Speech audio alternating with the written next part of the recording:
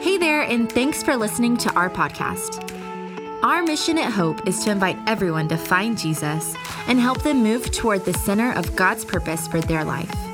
Here's this weekend's message. Well, good morning. Welcome to all of our campuses, all of you watching online, all of us here today. Man, it's so good to see everybody. This week, Friday is Veterans Day, so if you are a veteran across all of our campuses or online, we just want to say thank you. Can we give it up for our veterans? Thank you so much for your time, your lives, your service.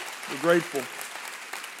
Excited about this new series for November, The Genius of Generosity. Here's where we're going over the next few weeks. Today, generous in giving. Next week, we're going to talk about generous in heart. Week 3, we're going to talk about generous in gratitude. Today, generous in giving, our favorite subject, right? Yeah, thank you. Two men, they're stranded on a desert island. One of the guys is pacing back and forth, looking for logs for making an SOS sign. The other guy, he's got his hands back behind his neck and he's sitting down sunning. And the guy that's freaking out turns to the guy and he says, "Hey, man, dude, aren't you afraid we're going to die? Are you not going to help me?" The other guy says, "Man, I make $1 million a week and I tithe to my church faithfully. My pastor will find me." And that is so true. So true, man. I will find you. Not kill you, I will come and find you. The genius of generosity is really a fun thing to talk about. I used to be nervous about it because, people get antsy when you talk about money, and I'm going to go through some of those things, but this message is obviously for believers. If you're not a believer yet and you always think the church is after you or your money and stuff, I get it. But this message is for believers, and specifically this message is for people who call Hope their home. And so if you call Hope your home, man, I hope this hits you good, and I hope it challenges you and that God speaks. The genius of generosity, if I were you, I'd be asking, what is that? What are you talking about, the genius of generosity? Well, Jesus gives us the answer in Acts chapter 20, verse 35. He says, "You should remember the words of the Lord Jesus. It is more blessed to give than to receive." So when Jesus says this, most of us who are adults, now if you're a kid, it's hard to understand this concept, and it's probably not true for all kids, but adults, I can just tell you that I would much rather give something than receive something. And it's not that I don't like receiving, it's just, man, the anticipation, if you've spent time or money, energy in getting a gift this Christmas, you're going to get one for your spouse or your kids, or better yet, your grandkids, and you get to see them open the thing. I could care less what they give me. I don't want anything. But it is so much more of a blessing when you give. And many of us, and it's true in every area of our lives, but today specifically, as it relates to giving to the local church. Most of us know that it's more blessed to give than receive. We know, even if you're not a believer, you kind of know that it really feels good to give that waiter or waitress an extra tip, especially and I encourage you to do so around the holidays. Like $100 or $200, whatever. You can't just say, "Hey, let's think about this and bless somebody." Man, that's so much more cool and feels good to do that than for somebody to do that for you. And today I'd like to help us get us thinking about our giving and about generosity in general, of course, to everyone, but specifically the local church. Now, a few things that if I were you, I might be thinking, this seems self-serving, John. You get your money from the church, right? So you're talking about money, you want to get more so you can get more. Yeah, I totally get that. And it's not necessarily true. It could be true. But my goal, and I don't think it's wrong for me to tell you this, but my goal is to be the highest percentage giver in the church. So in other words, I may not give as much as you, but my goal is to give a higher percentage than you. So I'm going to challenge you to do that. I'm going to check your giving. I'm going to come to your house, and I'm going to see who wins, okay? No, kidding.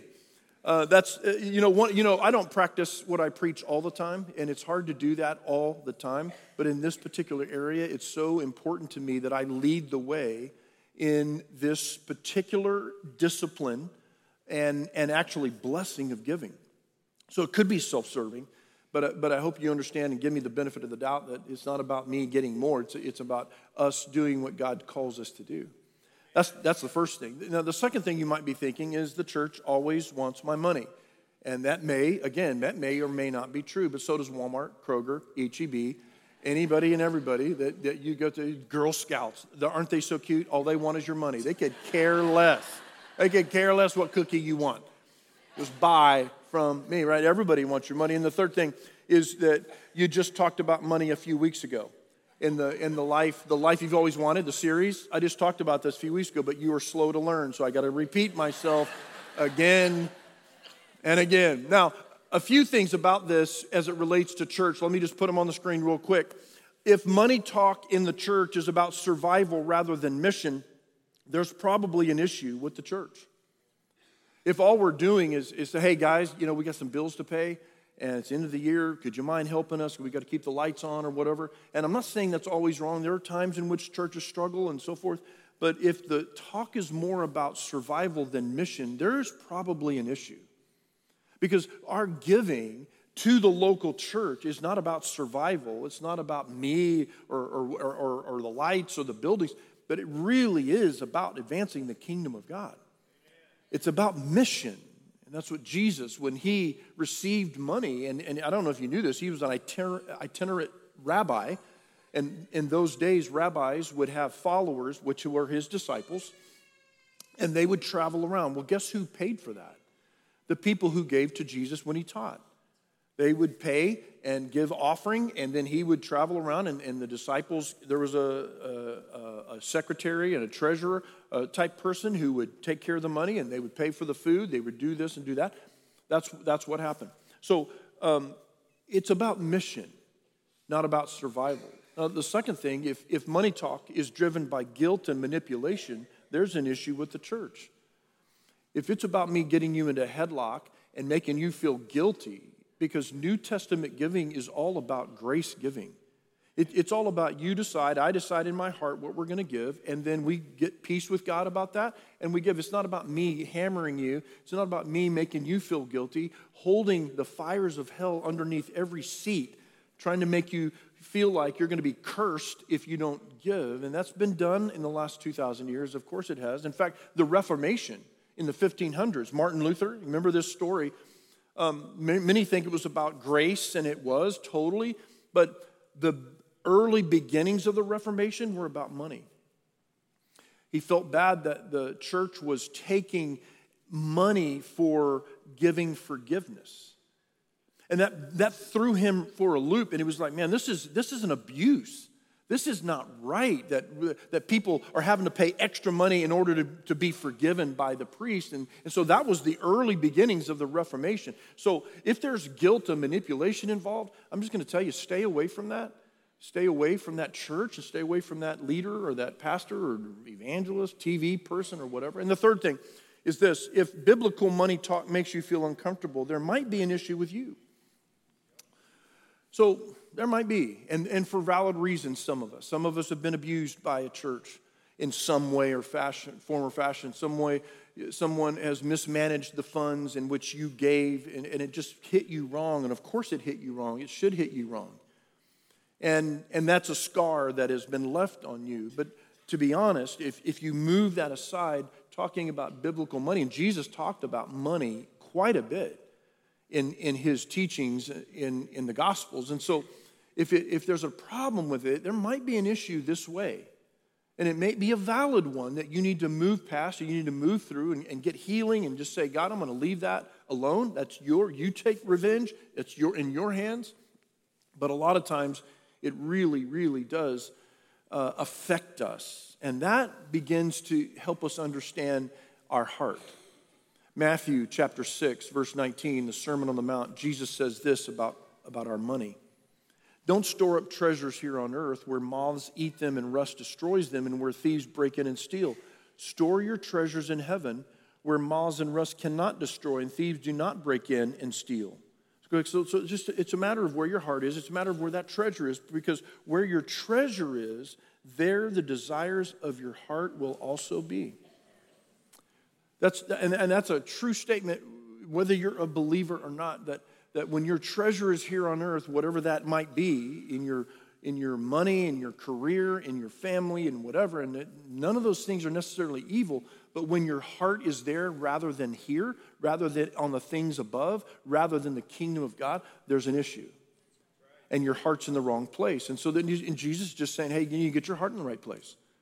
And one of the ways in which you do that is you don't keep storing up things and be stingy and selfish here, but you give it away and you think of what matters to God, what matters to the heart of God. So here's where we're going for the next few minutes. We're going to take a look at two chapters in the New Testament. Paul, in 2 Corinthians chapter 8 and chapter 9, gives us some great principles as it relates to giving to a local church. And here's my heart on this. We're going to read the scripture, and then I'm going to give you a question. I'm going to ask you a question after each one of them. And then I'm going to put some challenges out there as it relates to giving here at Hope, and then we'll pray together. So that's where we're going. So 2 Corinthians chapter 8 and 9. The first one we're going to take a look at is in chapter 9. Let's look at 2 Corinthians chapter 9, verse 7. You must each decide in your heart how much to give. And don't give reluctantly on a response to pressure. For God loves a person who gives cheerfully. Now let me ask you, with this in mind, this is the New Testament. In my opinion, this is how we decide how we're going to give. We pray about it, we decide, we think about it, we look at our budget, and we just said, okay, this is what I can give. And we don't give in response to pressure. We don't give in response to manipulation or guilt or anything like that. But God loves a cheerful person when you give. Now, we'll take your money either way, but God likes your heart to be cheerful, right? He likes you to want to give. Here's the question. Have you prayed and thought about how much you should be giving? Now, again, I'm talking to believers, of course. I'm talking to people who call Hope their home. But even if you don't call Hope your home and you go to another church, this hopefully will encourage you in relationship to your church. But it's not, do you want to give? Paul assumes that the people in Corinth wanted to give. Now, here's the backstory. Paul has been traveling around on missionary journeys. Started in Jerusalem and went all the way over, perhaps to Spain, but Rome, Greece, Macedonia, Turkey, modern-day Turkey, all through that area of the world, establishing Christian churches. And in those churches, a few times, the church in Jerusalem, where everything kind of started, was in heavy persecution. And the church was in desperate need of money. And so Paul would go around to the churches. He was in Macedonia, which is north of Greece, and then Greece, and Corinth is in Greece, and he's writing to the church in Corinth. And he's asking those churches, hey, we need to help the church in Jerusalem, the local church that's suffering. And he assumes that the people in Corinth, it doesn't even occur to him that nobody in the church would want to give, that they're like, no, we're not giving, we've done too much. He assumes that they want to give. Now, the question is, how much? That's always been a question in the church. And the Old Testament is the predominant way in which we gave was a tithe. So if you made $100,000, $10,000 belongs to God. If you made $20, $2 belongs to God. Doesn't matter the amount, it just matters the percentage, and that was a commandment. It was part of the law.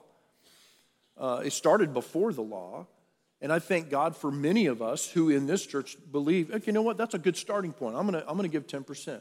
But it's not a New Testament commandment.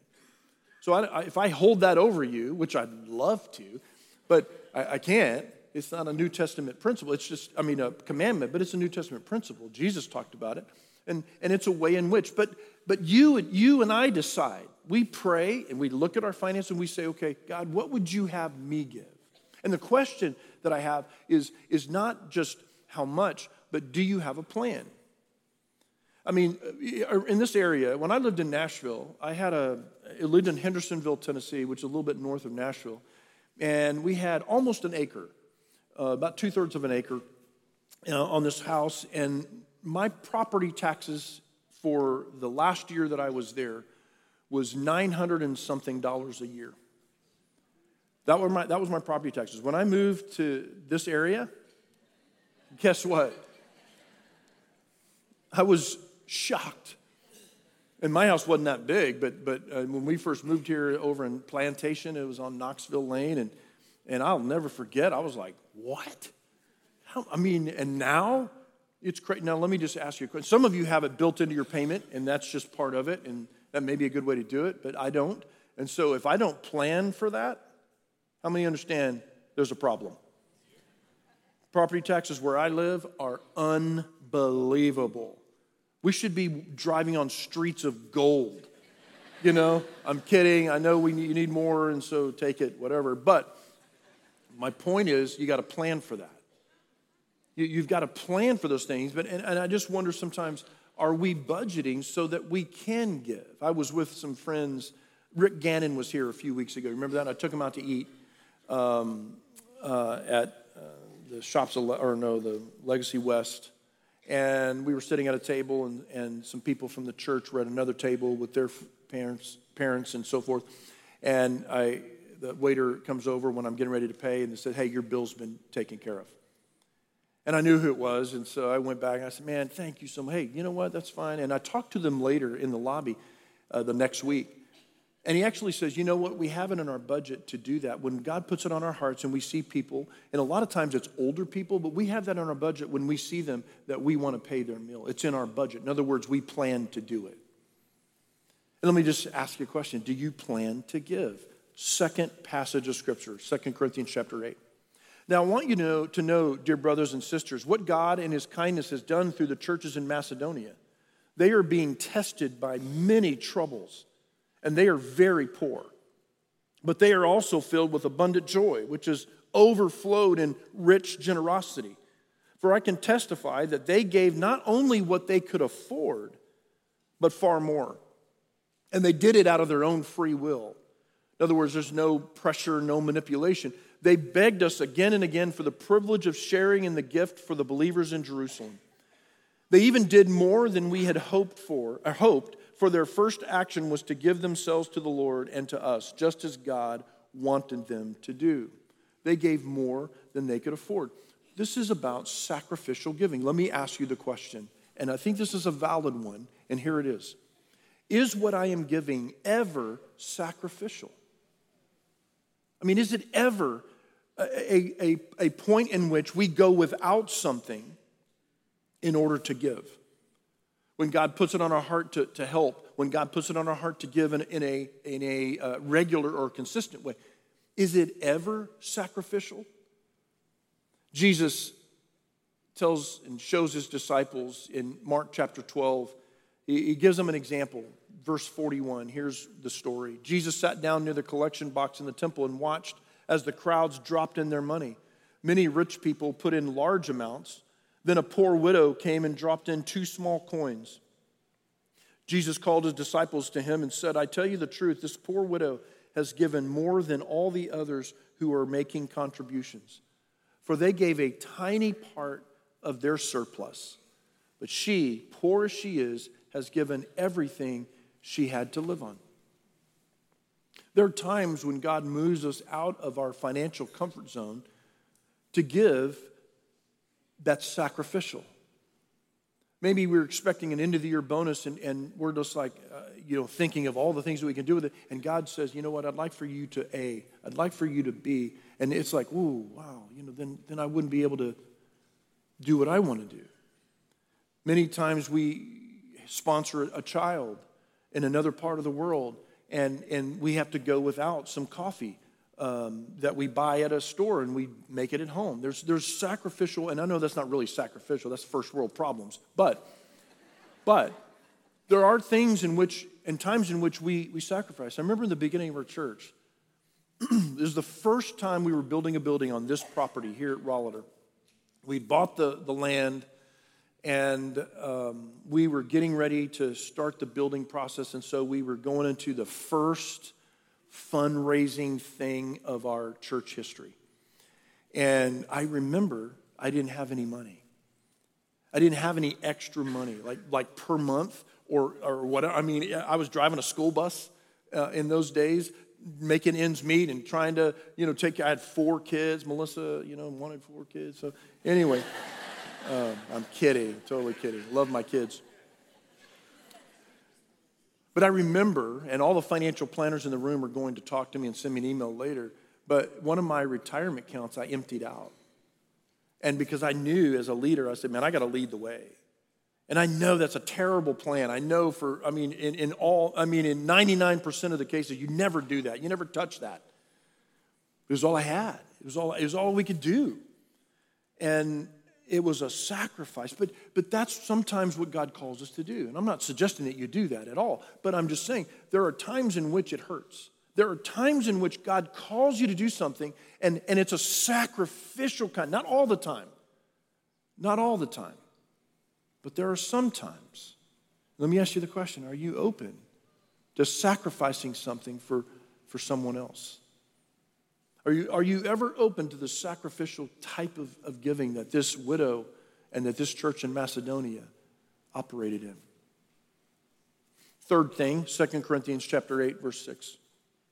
So we have urged Titus, who encouraged your giving in the first place, to return to you and encourage you to finish this ministry of giving.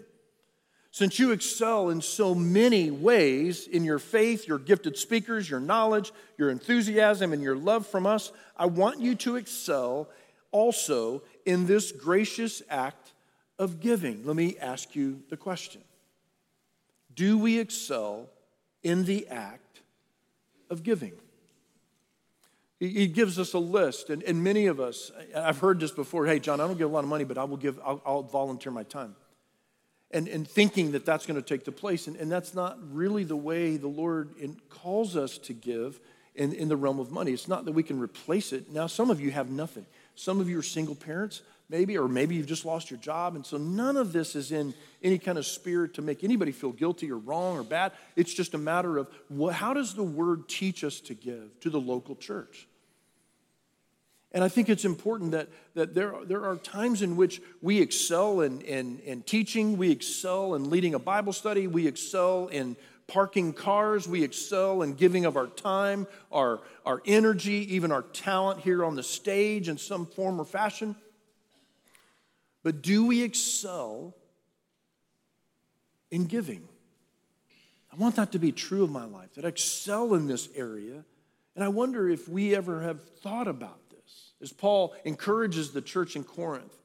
He's actually reminding them of the promise that they made to give. And then he's saying, hey, man, I want you to, you excel in a lot of ways, but I want you to think about excelling in this ministry of giving. Last one, fourth one, 2 Corinthians chapter 9, verse 1. There are many more actually in this passage, but I'm just giving you 4. I really don't need to write to you about this ministry of giving for the believers in Jerusalem. Now, that's a weird place to stop, but hopefully if you understand my point, it's not. And here's the question. Is where I am giving advancing God's kingdom? Now, this is a good question. This is an important question if we're believers. Is where we are giving advancing God's kingdom? Because we give to a lot of places. North Texas is not necessarily a selfish, all me, it's all about my family. Many of us give in a variety of ways to all kinds of things. Maybe you like pets or animals and you give to SPCA. Maybe you give to a hospital of some sort. But let me ask you, is where you are primarily giving advancing God's kingdom? Because as a believer, this is one of the most important things, that we're not just giving a cup of cold water, but we are actually doing it with the gospel. It's not just about helping the poor, although that's important, and we do. It's about, is it tied to Jesus? Not as a, hey, we're not going to give you this meal unless you listen to my teaching. Okay, that's not what I'm saying. But is there a love of Jesus attached to what we are giving? the gospel is accompanied by our gift. Is where we are giving. It's not just giving to a good cause that we feel like we should. And I encourage you to do those things. I do those things. But is where we are giving advancing God's kingdom? And these are questions. These are questions that really matter. Because this area, we do give to a lot of places, and we give to the food banks, and we need to do that. But are we also giving to the local church in which the kingdom of God is advancing through missions all around the world, through the ministries of the local church right here in our area? That's why we do what we do. That's why we build campuses. It's not because I want to just build something or build some kind of kingdom. It's because people matter to God. Since day one, I've said that. People matter to God. If they matter to God, they matter to me. And they should matter to us. And that's why for generations now, this church, West, McKinney, Prosper, and wherever else we go, Salina, Savannah, Melissa, Anna, all those areas that we may go someday, either planting a church or building a campus or starting a campus, it matters. And the only reason that we do that, can I just tell you, the only reason that we do that is to advance God's kingdom in the hearts of people far from God. That's why we give. That's why we do what we do. So here are my challenges. Here are my challenges as it relates to the local church. If you're not giving it all, start somewhere. I encourage you. If you're a believer, part of Hope, then I encourage you to start somewhere. And the way that you do that is, secondly, you ask God and think about how much you should give. What should I give? Pray about it with your spouse. Think about the questions that I ask. Do I excel in this ministry? Is where I'm giving advancing the kingdom? Or is it simply helping people or animals? Those are important questions to not feel guilty about, but to get serious about. Because this is about lordship as much as anything. Is he going to be the Lord of eternity only? In other words, forgiving us of sin, or is he going to be the Lord of every area of our lives? So, last year, end of last year, about this time, we announced that we're starting the Prosper campus as far as building. We'd already started the church. And the walls are going up just in the next few weeks, and it's exciting. They're trying to get it shelled in by the end of December so that the winter it's not so weather related as it relates to the inside of what we're doing. And our heart is to build this debt free. We have we're not the largest church in the world or in the area even, but we have a pretty large church. Literally a lot of people that come to this church. 15,000, 16,000 people we'll have on Christmas Eve. Easter we had, I don't know what it was, 15,000, whatever it was. So there's a lot of people that call church Hope their home on a weekly basis. Thousands across all the campuses call this their home. So when I give numbers like this, it just seems like, whoa, that's a lot of money. And it is, but there's a lot of people. So last year I said, hey man, we want to build this campus debt free if we can in 2 years. And to do that, we have to raise $10 million. On pace right now for this past year that we've been through right now, and then the next year, so that's 2023, we're on pace for $6 million. And that's awesome. $6 million. When we started Hope, if you would have told me my budget alone would be $6 million, I would have been like, what? I've never seen that much money. We're trying to raise 10 though. So here's what my challenge for us is on this Prosper. If you've yet to give to Prosper, would you consider joining us in building this campus debt free? Would you consider? If you're not giving anything, I would say start with the general fund and just say, hey, God, I'm going to start right here. But if you are giving to that and you're like, man, I've not been giving to Prosper at all, would you consider that? Would you pray about helping us build this thing debt-free? The second question is, if you have already fulfilled your goal, would you consider raising your goal significantly? So many of us, I gave that $5,000 for 2 years. I said, if we have like 4,000 or 5,000 giving units here at Hope. In other words, families that give. If a guy could just get 2,000 to give 5, that would be $10 million over 2 years. We'll do it. But we've got about 600 right now that are giving to Prosper. And I'd like to see that go up so that we can get this thing debt-free. So would you consider, if you've already given your pledge and say, hey, I already paid my $5,000. Well, some of us could give 10 times that. It wouldn't even matter. It wouldn't even affect what we're doing in the world. Some of us perhaps sacrificing a little bit. So I just leave that in your hands to this week pray and just say, God, what would you have me give in general? And then as a part of Hope, here's what we're doing. Now, again, this is all about lordship.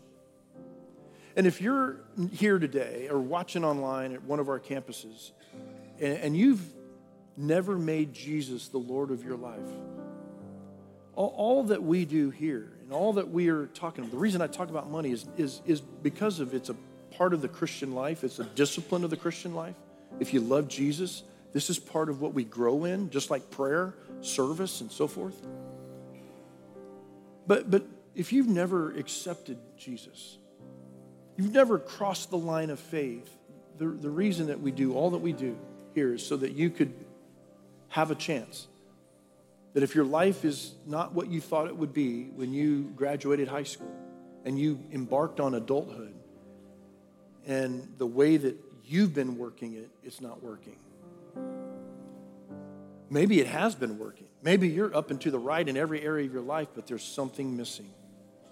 There's a peace, there's a joy, and that, believe me, I know you've probably heard this before, but that can only be filled by what God has to offer. By what Jesus did on the cross, forgiving us of our sins and reconciling us to the Father. There's something that supernaturally happens that fills our lives, even when we're challenged or even when we're successful. There's something there that matters. Now, if you have not made Jesus Lord in the area of giving, I make no apology. I want to encourage you to do that. Is he the Lord of every area of your life? Has he just saved you? When I say just saved you, that's a big deal. But there's nothing that we can do to earn our way to heaven. So if you never give a dime, you'll still go to heaven if you accepted Jesus. Do you understand what I'm saying? God so loved the world that he gave his only begotten Son. Whosoever would believe would not perish and have everlasting life.